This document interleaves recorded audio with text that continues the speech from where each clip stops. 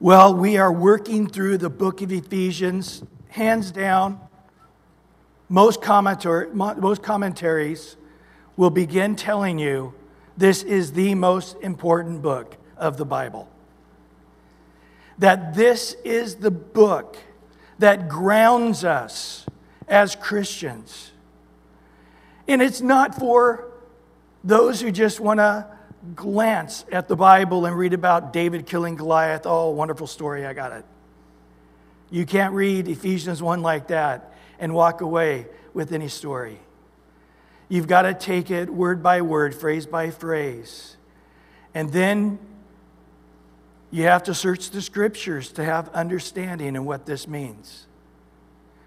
And so we've been understanding grace, and then comes peace. Last week we looked at verse 5 and 6, having predestined us to adoption as sons by Jesus Christ to himself, according to the good pleasure of his will, to the praise of the glory of his grace, by which he made us accepted in the beloved. That we are adopted. It's not in Judaism. Judaism didn't have adoption. This is the Roman mentality. When you became adopted, you had full rights as a child. They could not make you a second-class citizen. You had full rights to all the inheritance as if you were a natural-born son in the Roman Empire. This is a powerful, powerful thought in the readers of this first century. And we learn that it's out of this good pleasure of his will that he's made us accepted in the beloved, that we are standing side by side with Jesus as a child of God, equal heirs along with Christ. In John 17, Jesus said, Father, this is my desire, that as I am in you and you are in me, that they would be in us and we in them, exactly the same way, in a perfect unity. Now, God is in triunity, the Father, the Son, and the Spirit, and God will always be God. We're humans, we'll always be humans. We're humans in earthly suits. When the rapture comes, we'll be earthlings in heavenly suits. But we'll always be humans. But nevertheless, God makes us humans one with the eternal God. And he never sees us separate from himself. And that brings him great joy. And now we read today in verse 7. In him we have redemption through his blood, the forgiveness of sins, according to the riches of his grace. This word redemption is actually two Greek words, which means to buy out of the marketplace. It's mainly used for that of buying a slave. And as we read the scripture, Christ is buying the slave that they can be free, a freeman. The price is blood. Not some blood. All your blood. So if Christ is willing to give all his blood, then we can be out of our slavery. And when Christ will give all his blood and buy us out of slavery, we are freemen, free from all sin, forgiven of all sin. And this is by the riches of his grace. We don't deserve it. He didn't buy us because we're a big, strong slave. And boy, we'll really produce. No, we're free. We're freemen. Look at our calling. Not many mighty, not many noble. God chose us, the feeblest of the feeble, to reign and rule with him. Now, here's an interesting thing. As you read the Bible, you can hardly read a chapter of the Bible without seeing sin. The word sin. Did you know the word sin in the King James Bible All the other translations, there's so many variations, and they constantly change the new translations every year or so. You end up with so many different numbers. And people say, I Googled that, and it didn't come out that way. Well, the King James isn't changing, so we'll stay with that. The Textus Receptus, the Byzantine text. Chuck Smith believed it was the only Bible to preach from. And he told us as pastors, teach from the King James Bible. And we said, okay, we'll do the New King James. But Chuck, interesting enough, he taught the Old King James, but he made it sound like New King James. He never had the these and the ye's, and I just never got that gift to do that gift of tongues. And so you read through the Bible, the word sin, 448 times. You know another thing you see almost every chapter of the Bible? The word blood. It's 447 times. Almost an exact match. Sin, blood, sin, blood. Book of Revelation, sin, blood. From the beginning to the end. We see this beginning with Adam and Eve, don't we? Only one way to sin. That was it. Can you imagine only one way to sin? Anybody want to live on an earth like that? Do you think it would help you? It doesn't. Even if there was just one way to sin, of course we know about 13 billion ways, don't we? And that's just sitting at home on our internet. That's not even talking about stepping out of the house. But yet one way was enough for the devil to deceive Eve. And Adam to just obey his wife. He knew it was wrong. She didn't. She thought she wasn't sinning. She was deceived. But she was. But Adam knew he was sinning. And what do we find? That they realized they were naked. And God said, how do you know you're naked? Do you eat of the tree that I told you not to eat of? Of course, he knew. And the next thing it says that God took the skin of an animal. I believe it's a lamb. I think as you read through Genesis, it's lamb. But he gave them the skin, the first blood offering. Adam and Eve never seen death before.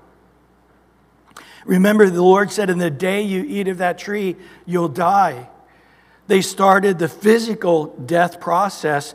But more than that, there was a spiritual death unless there was a blood sacrifice. You see, the blood sacrifice would put our sins into remission. The New Testament says the blood of Christ gives us redemption.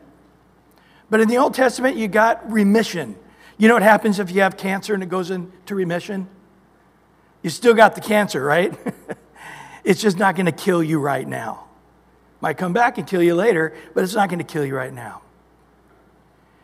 And so God, by the blood sacrifice, and Adam and Eve, I'm sure they're looking, going, what's going on? That poor little lamb, it was just innocent. It had nothing going on. It died. And God would say, your sin killed this lamb. You know, in that whole Genesis time, all those years of Exodus, they had and were required by God, even though it wasn't written in the law exactly how to do it, and the priests were to be the ones that were to do it. Before that, we see all the way through Genesis, these blood sacrifices. You could imagine Adam and Eve or one of the other people that lived on Earth's home, if they obeyed. They would tell the kids, hey, get the best little lamb born this year, the first year of the flock, a new innocent born lamb, a baby lamb. And find the best one. And they would get the best one. Probably they would bring it into their home, because you don't want to leave it out there to get a little cut or bite or a bug, or then it had a blemish, it couldn't be used. So it probably came into the home. We see that in the story of David when Nathanael said this one man there in Bethlehem had one little sheep and it was in his home as his pet and ate from his own table. It was probably the lamb he was going to give to be sacrificed. But the rich man went across the street and took that little lamb and killed it and ate it for dinner because he had some friends come in from out of town and he didn't want to kill one of his own multitudes of sheep. But nevertheless, you could imagine the kids, maybe the first time they really start understanding it, going, where are we going? Well, we're going up the hill. And there they begin to walk, and there they come, and the dad starts getting some rocks and trying to put them in place, and you couldn't get a hammer and do it real professionally. It just sort of had to be rough. And the dad would say, we've sinned, all of us. Put your hand on the head of this little sheep. Kids not quite understanding it, all are putting that head on the sheep. And dad pulls out the knife, and as their head's on that sheep, he slits its throat and drains all its blood. And the kids are, keep your hand there.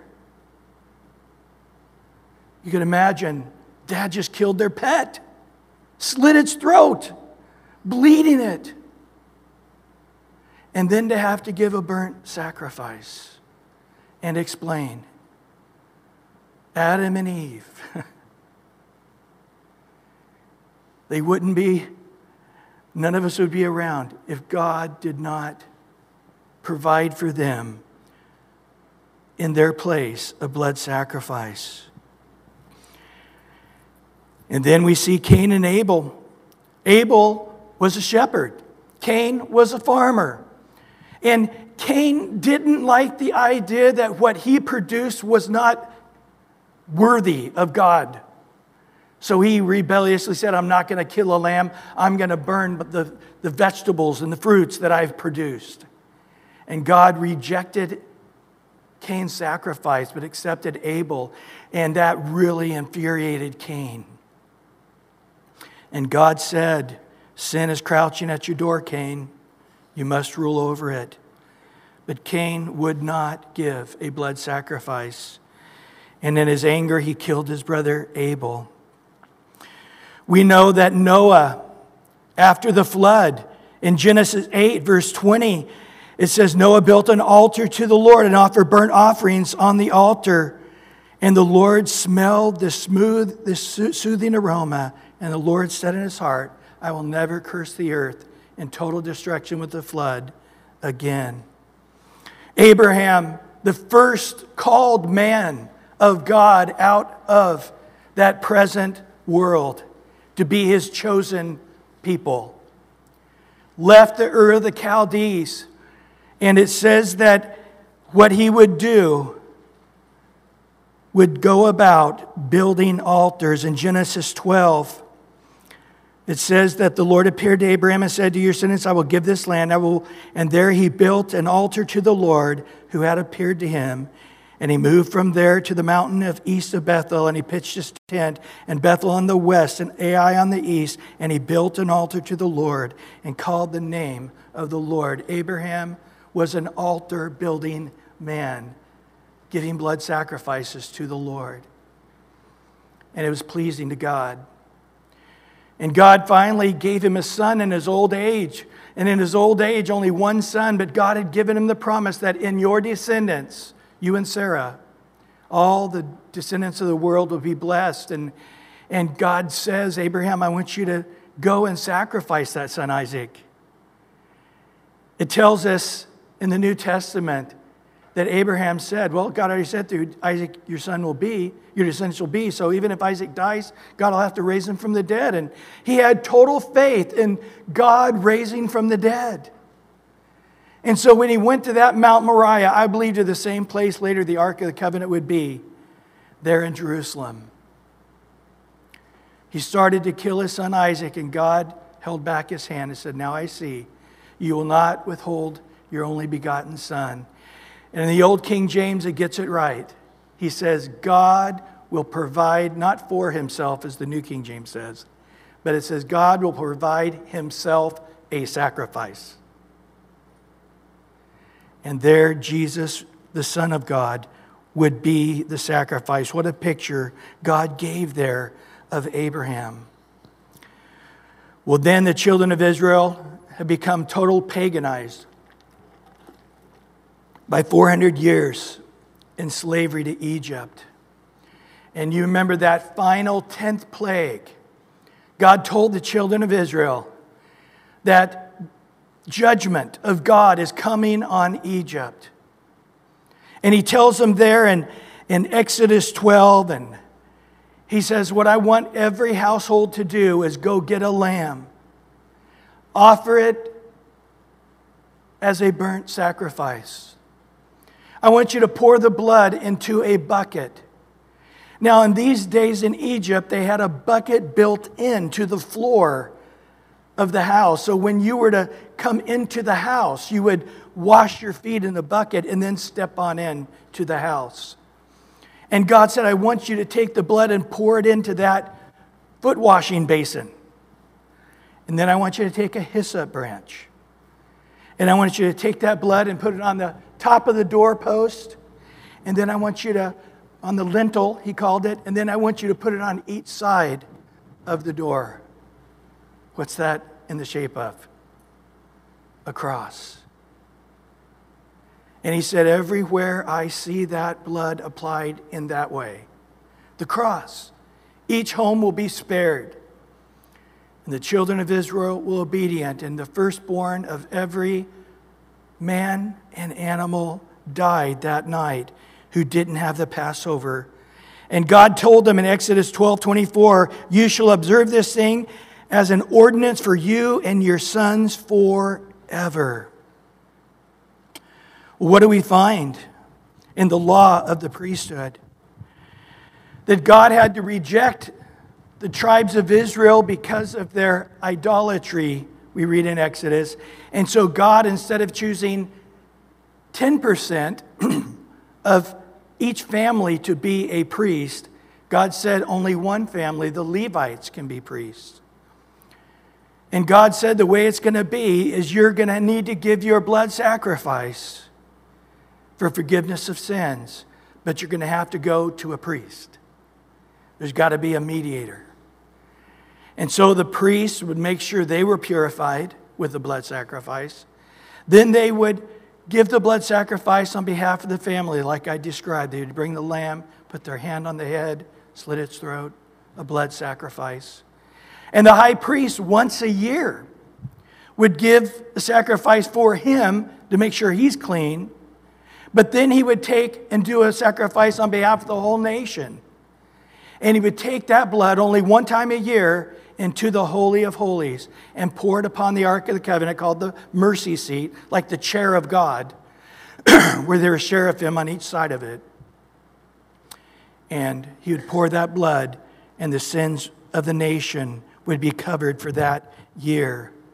And so there had to be a partaker of not just a family by themselves, but it needed a priest. And it also needed a high priest in order for their sins to be covered. We learn in Leviticus 17, verse 11, the life of the flesh is in the blood. I have given it to you upon the altar to make an atonement for your souls. It is the blood that makes atonement for the soul. In Hebrews 9:22, and according to the law, almost all things are purified with blood. And without the shedding of blood, there is what? No remission. So Israel, this is how they did it year after year, up and down, idolaters, pagans, attacks, being taken away captive into other lands. And finally, they came back into the land under Zerubbabel. The temple was built under Ezra. The walls of the city were built by Nehemiah. And then they started this religion that was familiar to Jesus' time. Really nothing like the Old Testament law that Moses had given. It was a Pharisaical system that went on for years, where the Pharisees were really running the things, and they were not priests. They were just self-appointed guys with their doctorates in theology. And then they had debates and they had splits. And so you had a number of different splits of the Pharisees, and some are Sadducees, and all of these people, and the real religious group, the Sanhedrin, were a mixture of different people, not Levites. They had this whole religious system. But yet at the very last book of the Bible, we find that the children of Israel were burdened by everything God asked them to do. And I won't read all of Malachi, but it's not a very big book. But in chapter 1, verse 7, you offered defiled food on my altar. You say, in what way have we defiled you? By saying the table of the Lord is contemptible. And you offer the blind as a sacrifice. Is it not evil? And when you offer the lame and the sick, is it not evil? And a little bit in chapter 1, he says, and the sheep you stole and offered them. Offer then to your governor. Would he be pleased with you? Would he be acceptable and you favorably, says the Lord of hosts? And in Malachi 1:3, you also say, oh, what a weariness. And you sneer at it, says the Lord of hosts. And you bring the stolen and the lame and the sick, and thus you bring an offering. Should I accept this from your hand, says the Lord? And the answer is no. And there's 400 years of silence. The Old Testament ends 400 years of silence. You've got this weird, cultish, Jewish practice that's nothing like written. As a matter of fact, much of it contradicted the Bible. A lot of contradictions in the religious system that the Jews had formulated. It was demonic. Jesus said so. And after 400 years of silence, the first words we hear from God, that from the last, the greatest Old Testament prophet, Jesus said, of all the men who lived up to this point, going back all the way to Adam, there is none greater than John the Baptist. He would close the door to the Old Testament, and his prophetic words would introduce the New Testament. And after years of baptizing people, telling the thing I have to say, repent, have a contrite, broken, humble heart, realizing you're a sinner. That's it. I just need you to be broken over the fact that you're a sinner. Would you do that? That's it. If you'll do that, I'll baptize you. Because there is one coming who will not just put your sins into remission, but there is one coming who will take away your sin. And one day, John is baptizing, and there is his cousin, Jesus. And right there, the Father reveals it to him. And in John 1:29, John saw Jesus coming towards him and said, behold, the Lamb of God who takes away the sin of the world. And then in John 1:36, he's looking at Jesus as he walked. He's right looking into Jesus' eyes. And he says, behold, the Lamb of God. God, in essence, said, I weary you. I'm a burden to you. I make you leave your homes and come and sing and celebrate. I burden you with a tithe. You got to give me your tithe. Oh, God's so mean. He won't let me keep 95%. He wants me to only have 90%. What an evil, oppressive God. And then, of course, they had offerings above that. So it really wasn't 10%. That was the minimum. They had offerings of various kinds. If you add it all up, it's sort of like California. It was 23 1/3 taxes. But that was also paying for the civil government, paying for the social government of taking care of the poor and the needy. It did a lot more than just, but the tithe was simply the salaries of the priest. It's a burden to go up to Jerusalem. It's a burden to have to be there so long. And God finally just said, I don't receive it anymore. I don't accept it. You give me the stolen and the blind and the crippled and the deformed and the diseased. But then the next thing we say, God says, I have only one lamb. And that is my son. And I am willing to give you not 10%. I'm willing to give you 100%. Because I love you. And God so loves the world. He gave His only begotten, His only unique one. No other one did God have. The second person of the Trinity, fully God, to come in to human flesh. Why? The Bible makes it clear to us that He could have blood to give as a sacrifice. That's it. He came into human flesh. Yes, the main reason, there's a million reasons, but the main reason is that He could offer Himself as a blood sacrifice. And God says, you're unwilling to give me a tithe, you're unwilling to give me a worthy sacrifice. I'm going to give you the ultimate sacrifice and show you the way by my example. Well, it tells us in Luke 16:16, the law and the prophets were until John. That is, John the Baptist. Since that time, the kingdom of God has been preached and everyone is pressing in on it. Well, we come to the New Testament, and what do we learn? That the law never could save.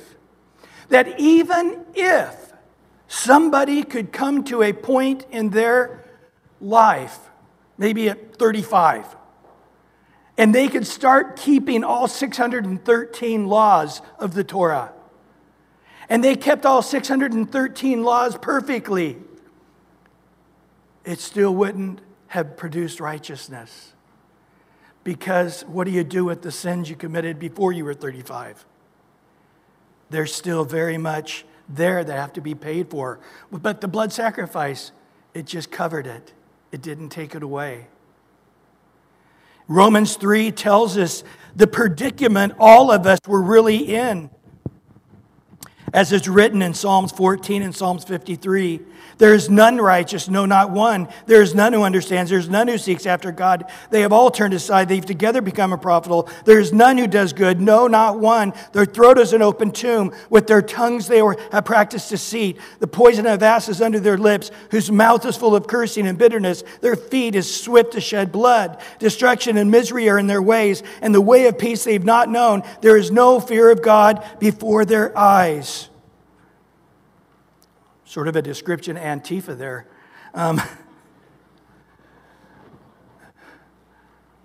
But it's definitely a description of me as well. No exaggeration there. You want to know the real Brian?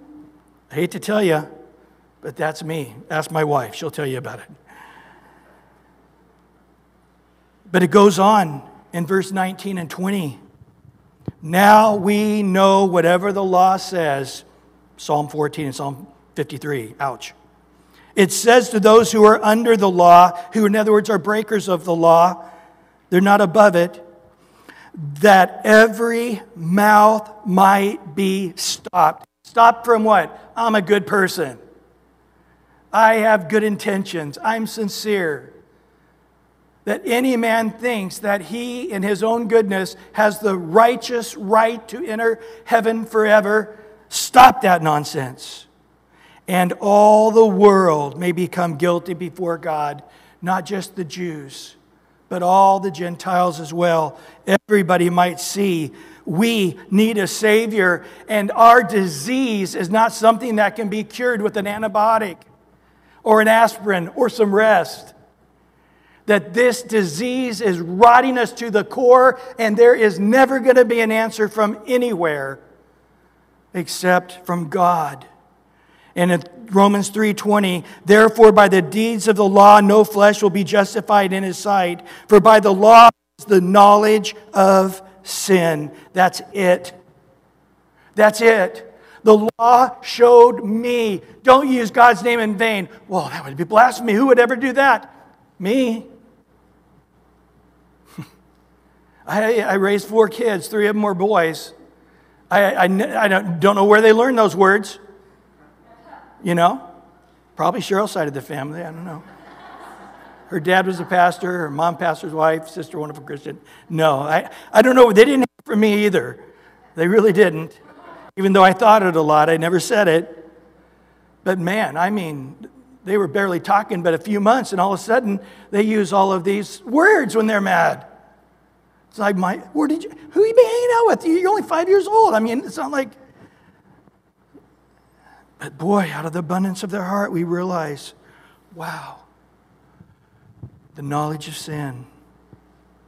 Isaiah 64:6, we know this well. We are all like an unclean thing. All our righteousness like filthy rags. We are all faded as a leaf, and our iniquities like the wind have been taken away from us. Another very familiar verse, Jeremiah 17:9. The heart is deceitful above all things and desperately wicked. Who can know it? It's a deep, deep wickedness in all of us. And if you don't see that, God's Spirit has to first show you that before you can be born again. John 16 says, God's Spirit's in the world, convicting him of sin and of righteousness, of judgment. God's bringing him to this truth, of the truth of us, that I am evil. I am a sinful person. I am wicked. Yes, any sin is possible for me. Anybody is capable of lying. Anybody is capable of sexual sin. Anybody is incapable of getting so angry they would murder somebody. Yes, we need a Savior. In Romans 3:24 and 25, it says this, being justified freely by His grace through the redemption that is in Christ Jesus, whom God set forth as a propitiation by what? By His blood. Romans 3:25. Through faith, to demonstrate His righteousness, because in His forbearance God had passed over the sins that were previously committed. What's the New Testament Passover? When God passed over and didn't bring destruction on them? The blood has to be applied again.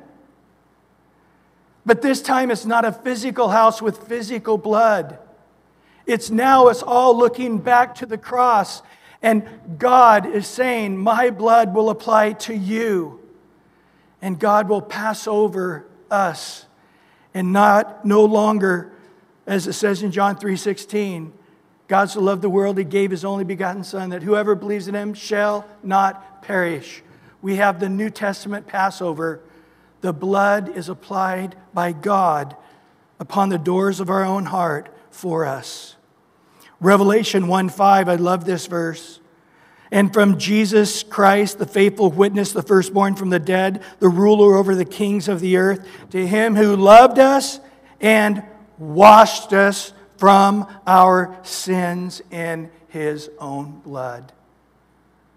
Jesus has washed us of all our sins, past, present, and future, in His own blood.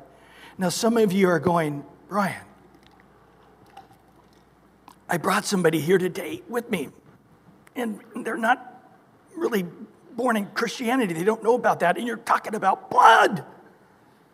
You just said God washes people in blood. Do you realize how disgusting that is, even that imagery? Yeah, I do.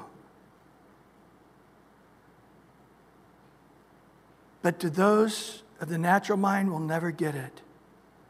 But to those of the spiritual mind, they know how deep their sinful condition goes. And they know there's no soap and water that can give us a bath. They know there's no philosophy of man that can give us a bath.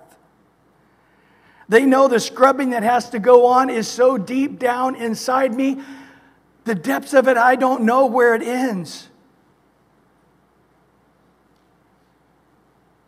Just said that in Jeremiah 17. The heart of man is deceitful above all things and be wicked. Who can know it? I've got sin on top of sin on top of sin, and it goes down deep, deep, deep into my soul that must be 1 billion light years deep. Sin goes in me. Yes, the message we have to the world has a death, has a torture on a cross, has a torture in such a way that the blood is not minimal. But the amount of blood spilt by Jesus is incredibly significant. They took him and they beat him unusually so, putting a bag over his head and hitting him, slapping him, pulling out his hair out of his head, out of his beard. After many punches and strikes and slaps, they put a crown of thorn upon his head. The day when he took up the catapult on the horizontal part of the cross and began to walk through the Via Dolorosa, the way of suffering, his face would have been bloated. His eyes maybe not even be able to see out of them. It would have been so puffed up and black and blue. The forehead bleeds like crazy, guys. Thorns in it. Blood would have been coming down his face for quite some time. Probably before he got going, just as it says in Isaiah, that his face was marred more than any other man, or literally past the point of looking like a man. Dried blood covered his face, probably looked black and dark. His face so puffed up and distorted, he didn't even look human. Spitting on him still, ripping out his beard still, beating, throwing rocks at him. The time that Jesus got to the cross, which would spill a lot of blood, he had already spilt a lot of blood. The gospel message we have is God so loved the world that he sent his son to come into human flesh to die because you are that sinful, to be tortured and crucified and nails in his hand, crown upon his head, beaten and bloodied and bruised. Lots of blood was shed. Today, in the last really maybe even 80 years, many denominational churches, they want to change the story to not be gory. They want to change the story to be more palatable to the average working class American. And so if you know you're a bad person, or maybe you know you could be better than you are, then just accept Christ into your life. Really? That's it? Yes. He's got a wonderful plan for your life, and you just need to realize that your way is not as smart as his way. And so just sort of say, sorry, God, and he's going to say, good going. I'll line up and start living in my path in the story. That's not the message that brings salvation, though, is it? You can't have Christianity without a cross. You cannot have redemption without blood. Without the shedding of blood. Leviticus, Hebrews, there is no forgiveness of sins. Yes, Christ loved us and he washed us in his blood. And if you with spiritual ears can hear that, then you can be saved. The natural mind says these things are foolishness. To the Greeks, foolishness. To the Jews, a stumbling block. But to those who are willing to hear, it's the wisdom and the power of God. In Romans 5, verse 8 and 9, but God demonstrates his own love towards us, and while we were still sinners, Christ died for us. Much more then, having now been justified by his blood, we shall be saved from the wrath through him. You can't put the blood back in the bottle or the body. You see, we were slaves to sin. And when we said, Lord, you died in my place, you shed your blood that I can be forgiven. I believe you, Lord. I receive that. I receive your sacrifice as my substitute. Your blood, your death in place of my punishment. And if I don't receive that, I'm going to have to pay for my sins. And the Bible says it'll be eternity in hell to pay for your sins. That's how deep they go. But I only live 75 years.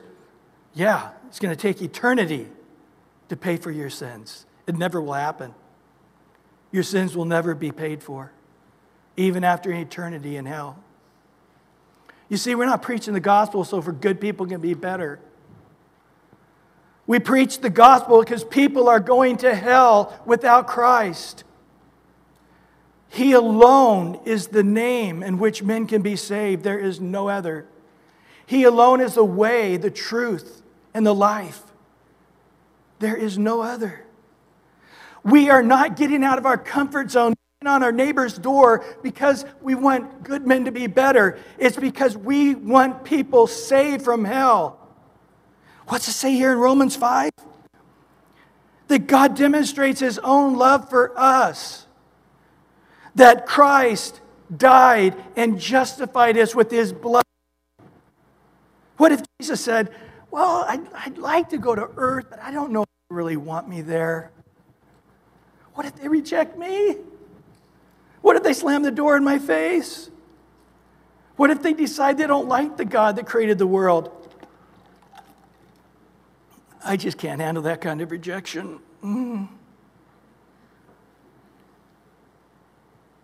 Yes, it's the same story, isn't it, guys? Paul says, I preach Christ and him crucified. And Galatians 6 says, you can look at the scars in my body that I preach the cross. I'll prove it to you, I preach the cross. Because I have scars all over my body from saying that your sins are so great. Your mouth is full of bitterness. Your whole body is full of deceit.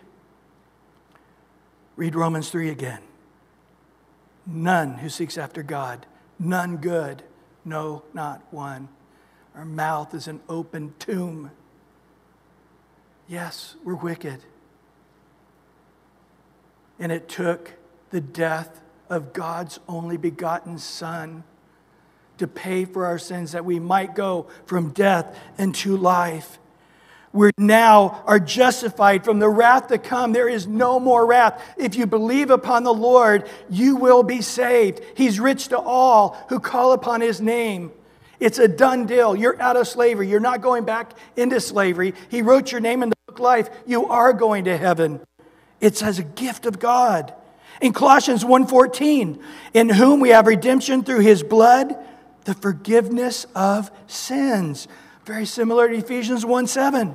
Colossians 1:19-22. For it pleased the Father that in him all the fullness should dwell, and by him to reconcile all things to himself, by him, whether things on earth or things in heaven, having made peace through what?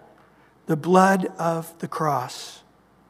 And you who once were alienated and enemies in your mind by wicked works, yet he has now reconciled in the body of his flesh. In the body of his flesh, Colossians 1:22. In the body of his flesh through death, to present you holy and blameless and above reproach in his sight. Do we understand what this blood did? It didn't just cover it for a year. It didn't just forgive you of your sins. The blood of Christ has caused us to be accepted to God as his child forever. And once you say, I believe the blood of Christ to forgive me of my sins, it keeps on purging. It never stops. You sin, cleansed. Sin, cleansed. Sin, cleansed. So when we leave this body, we are going to be perfect. White as snow without spot or blemish. Oh boy. Let me skip over and I'll come back to this at the very end of the last page, verse 9, and then we'll go back to verse 7. I just want to point this out.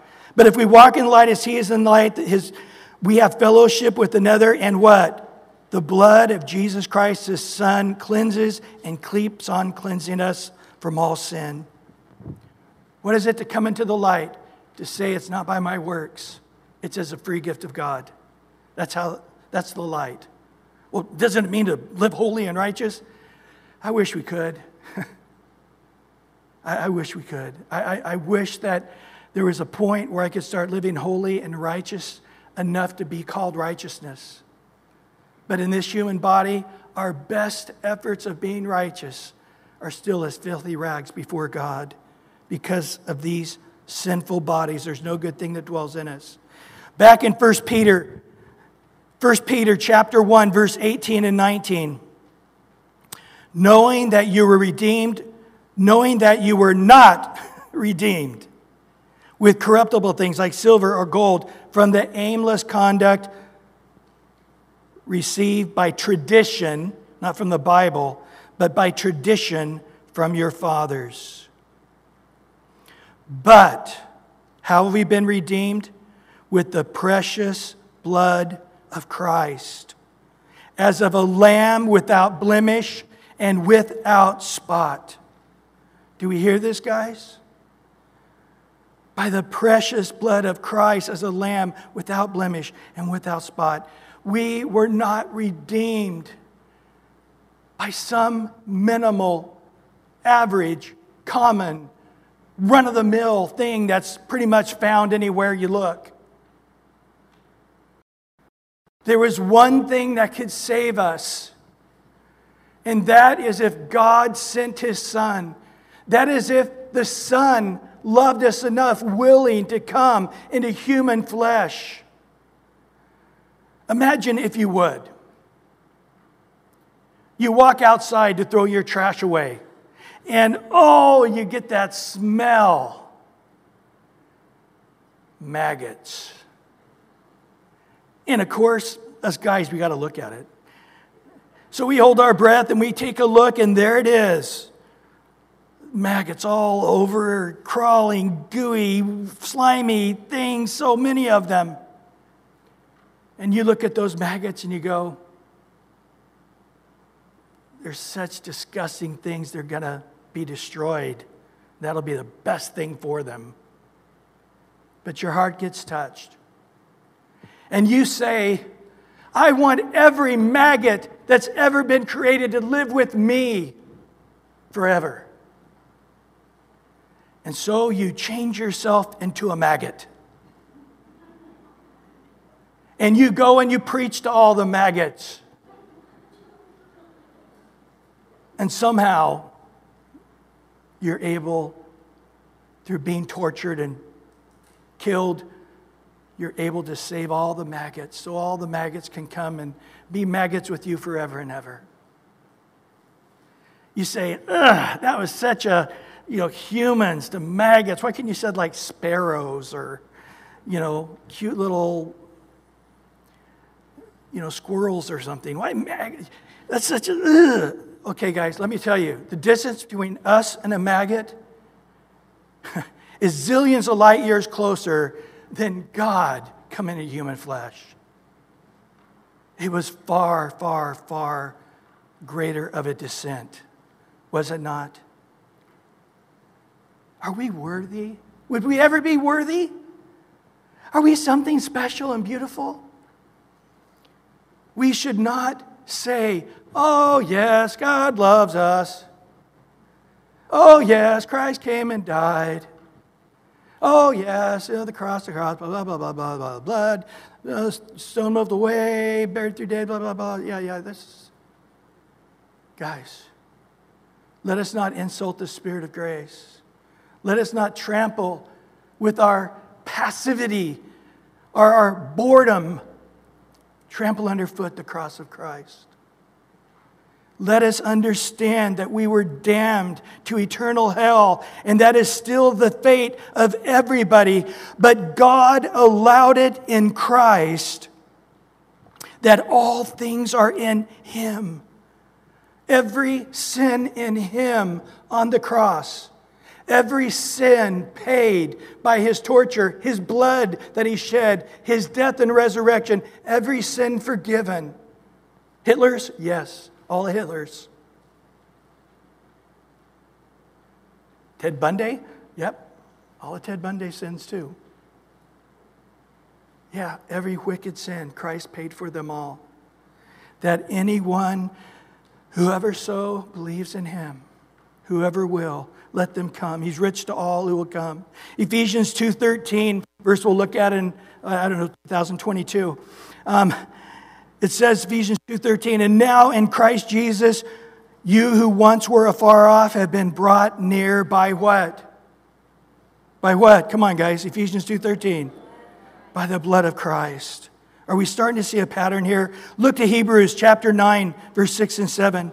Now, when these things had been thus prepared, the priest always went into the first part of the tabernacle, performing the service. Oh, I wish I could read all of Hebrews 9 and 10. Actually, 7, 8, 9, and 10. But we're just going to look at a few select verses. Hebrews 9, verse 7 now. But into the second part, the high priest went alone once a year, not without blood. How dare him even consider that God would forgive their sins without blood, which He offered for Himself and then for the people's sins committed in ignorance.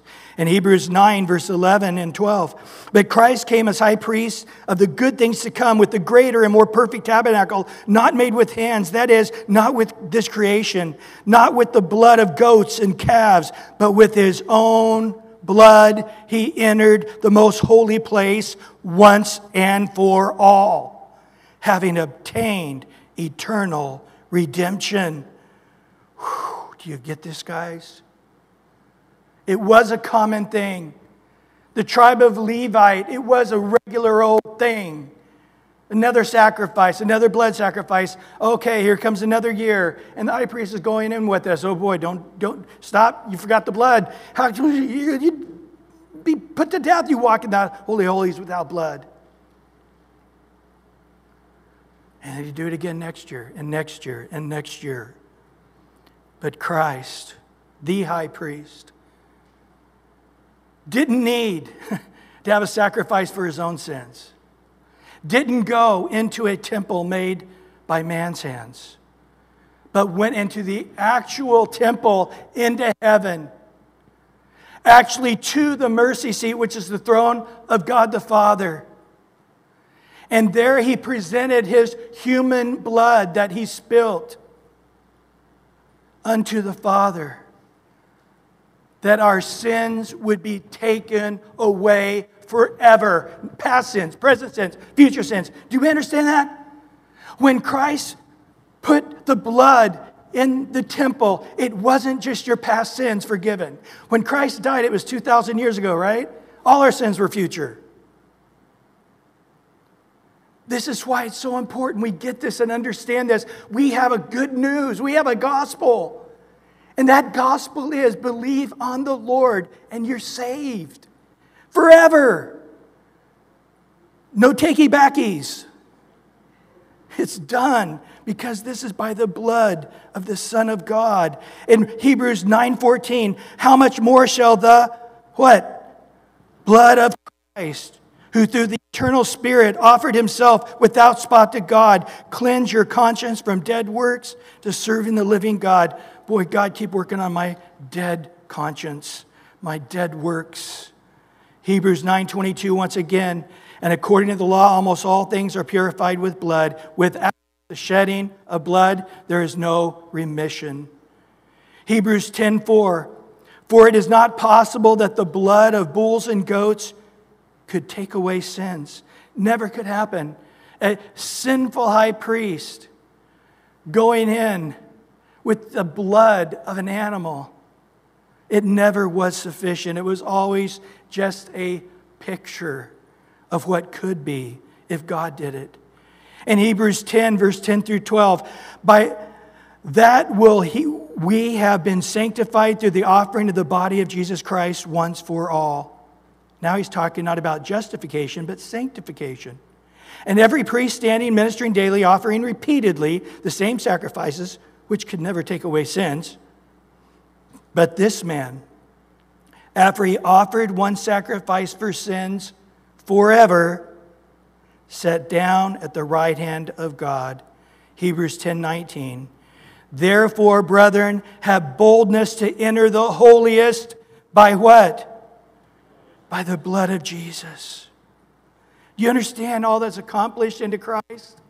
He says it over and over again. Confidence. We're now coming confidently. Remember when Jesus on the cross, the first act he had when he died? Ripped, right? The veil of the temple from top to bottom.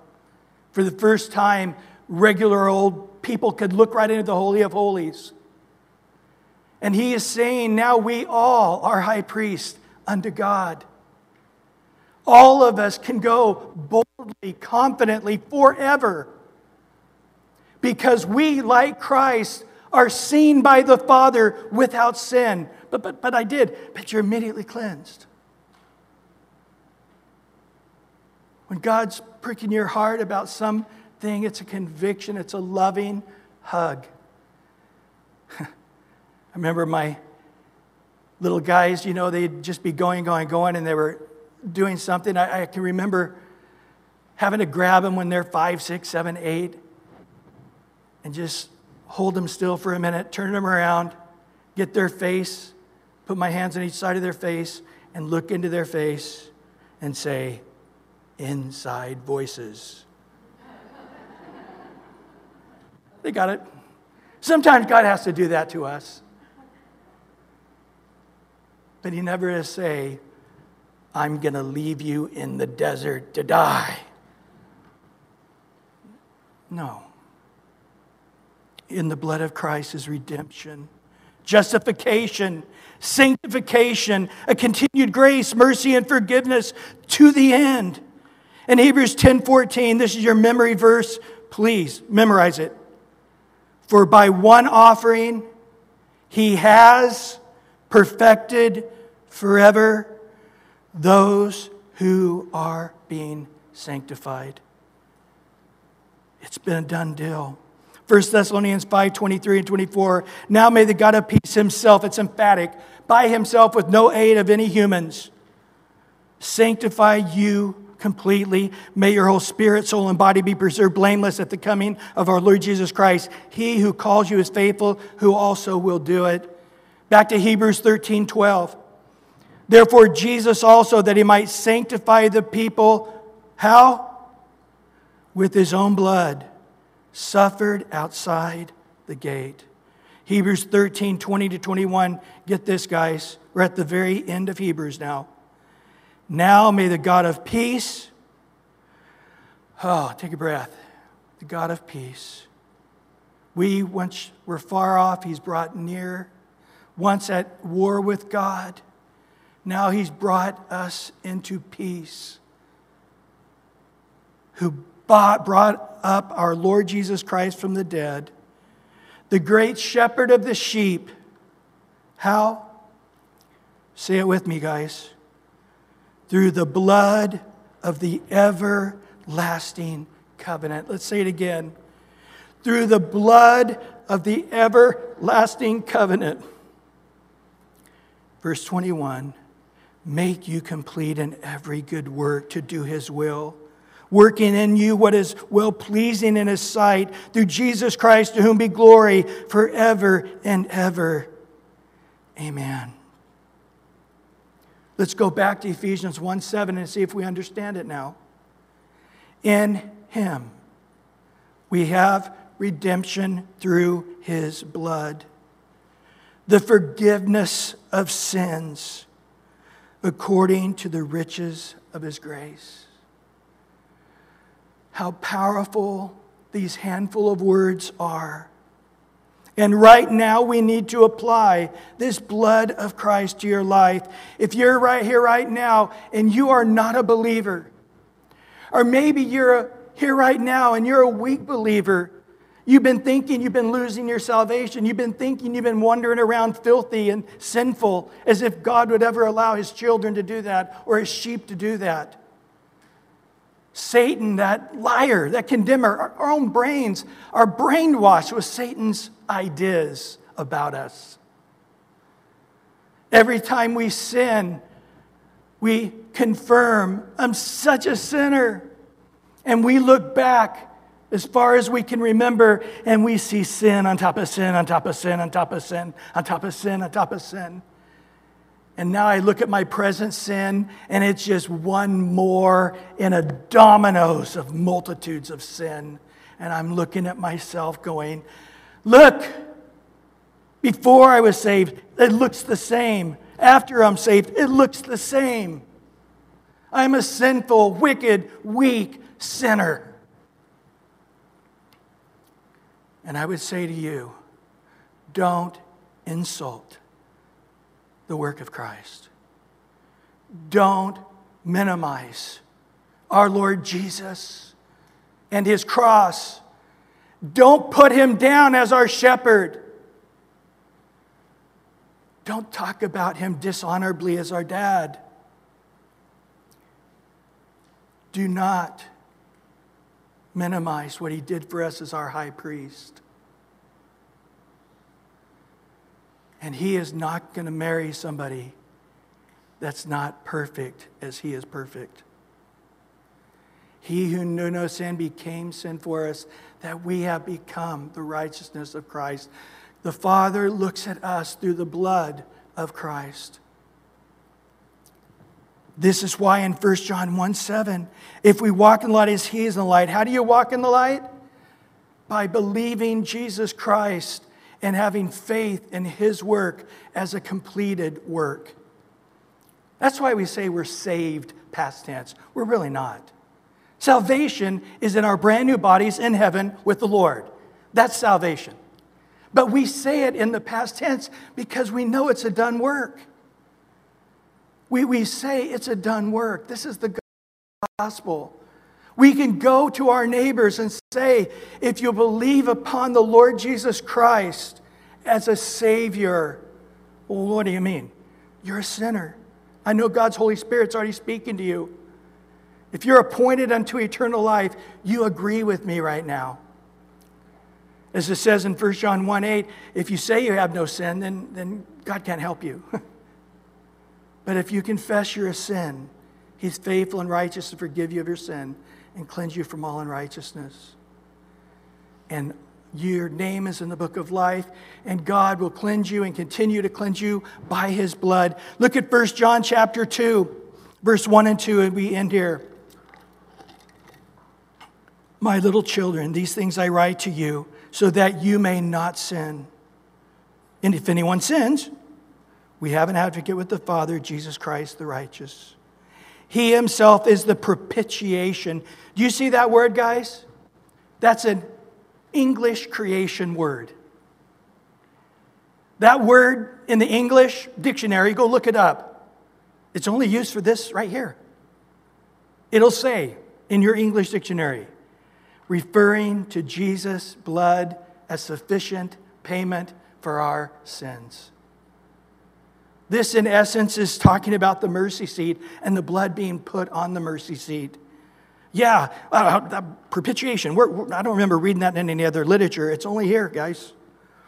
He himself, in other places in the New Testament, but he himself is the propitiation, the blood atonement upon the mercy seat for our sins, and not for ours only, but also for the whole world. This is why we take communion. To remember the blood. To remember his body broken. Oh, they did it, he says, to you and your children forever. You're going to remember the Passover, be a part of the Passover. Well, we still do. We're partaking of it now by remembering that God came into human flesh, and we were with Christ. We were with Christ when he was baptized. We were with Christ when he came out of the waters of baptism. We were with Christ on the cross. We were with Christ in his death. We were with Christ in his resurrection. And we're going to learn now we are with Christ at the right hand of the Father right now. Oh, not physically, but spiritually. It's already been done in the future. Christ sees it, the future and the past and the present equally. He doesn't look at the future going, oh man, I think I could be, it's a little blurry. To God, it's clear as day. He sees you in him at the right hand of the Father, seated with him in heavenly places. What are we going to be like? I don't know. But I know that when we see him, we will be just like him.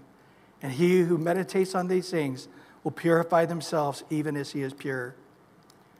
So we come today to communion. You take out your cups. At the top, you'll see a plastic put over, special COVID protection plastic, CDC approved plastic. I doubt it. Lord, we take this right now, this bread. We know you're with us. We know we're sitting at your table right now. We know you see us seated together with you at the table in heaven right now. But right now in earth, Lord, you want us to be confident. You want us to see ourselves as you see us. By your broken body, Jesus, we are healed. By your stripes, we are healed. That every sin is washed and cleansed immediately by the power of your blood. That we now are with you in your broken body, and we have raised from the dead, and that all the old things have passed away, and that includes yesterday's old things. And now, 2 minutes ago, old things. You are cleansing us, washing us in the blood of your Son, Jesus Christ. You love us. And so you're washing us and keep washing us and keep washing us so that every second in the present and in the future we are holy, without spot, without blemish, because you are cleansing us. Oh God, we are sinners. We need a Savior. We sense in our body, as Paul said, the things we don't want to do, we do. Things we do want to do, we don't do. Oh, wretched man. We feel it every day, but we also know by faith there's no condemnation. That nothing can separate us, stop your love from washing us in the blood of the Lamb. That you love us, and that neither things past or present or future, principalities or powers, nothing on this earth, nothing in the heavenlies, nothing in the spiritual realm can ever change the finished work of salvation. And we thank you now for that finished work. We thank you now for the joy and the peace we have in believing that we are saved. Our name is in the book of life. There's a new name you have for us, and we are going to be your bride forever and ever in heaven.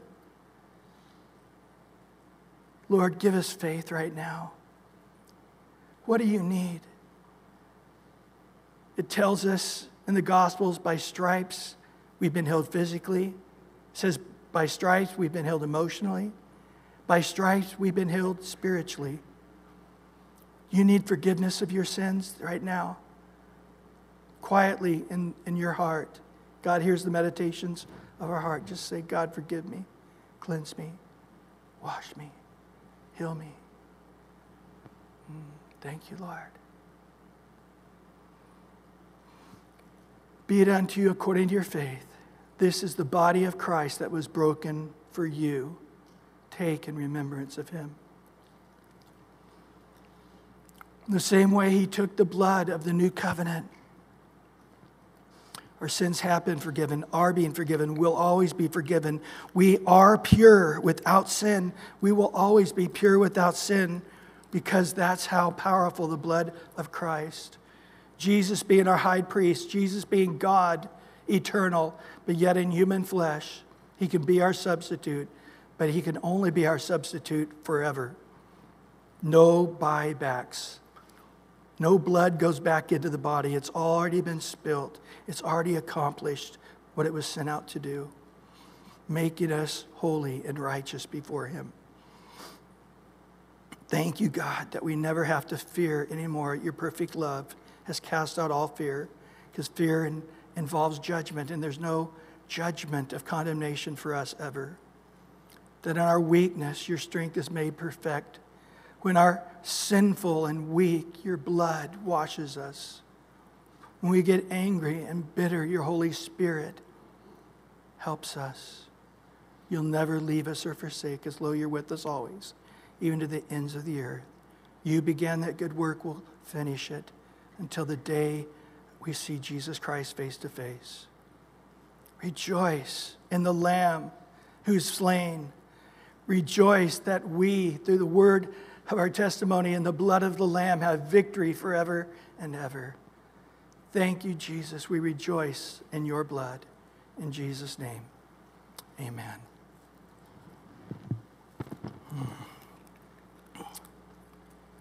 Thank you, Lord.